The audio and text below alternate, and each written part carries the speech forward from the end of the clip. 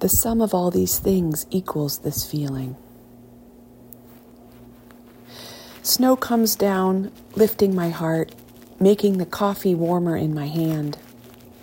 Hygge increases, proportional to danger.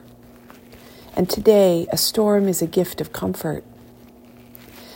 I was at one time light as a snowflake, devil may care where I land.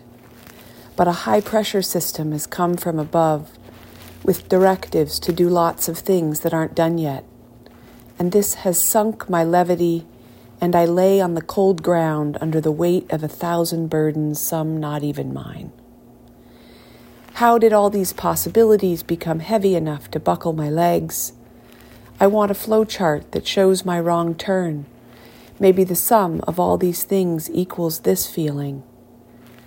5 weeks without quiet self-reflection, plus 1 week caretaking, plus 6 new ideas to roll out by yesterday, plus 1 messy house needing sorting, plus 4 days filled with patients, plus 1 self-worth in rehab, plus 3 seasonally affected days in Maine, plus 0 exercise classes in 5 months, plus a cupboard of glasses with water partway up their sides.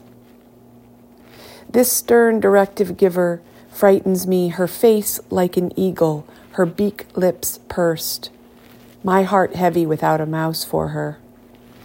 I am making a new life, and it feels weird and wrong and new and not here yet.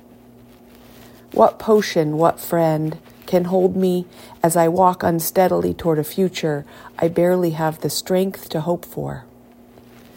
I keep facing east, knowing the sun will come up eventually.